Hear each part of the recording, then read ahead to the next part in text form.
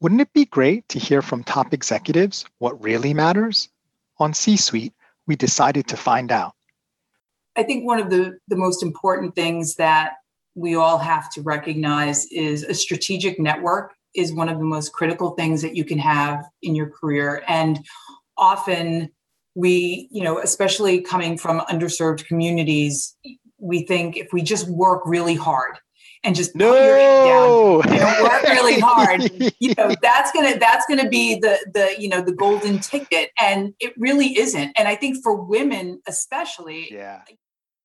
Hear more from our guest on C-Suite, a seat at the table with executive leaders. Available at anchor.fm/SI-SUI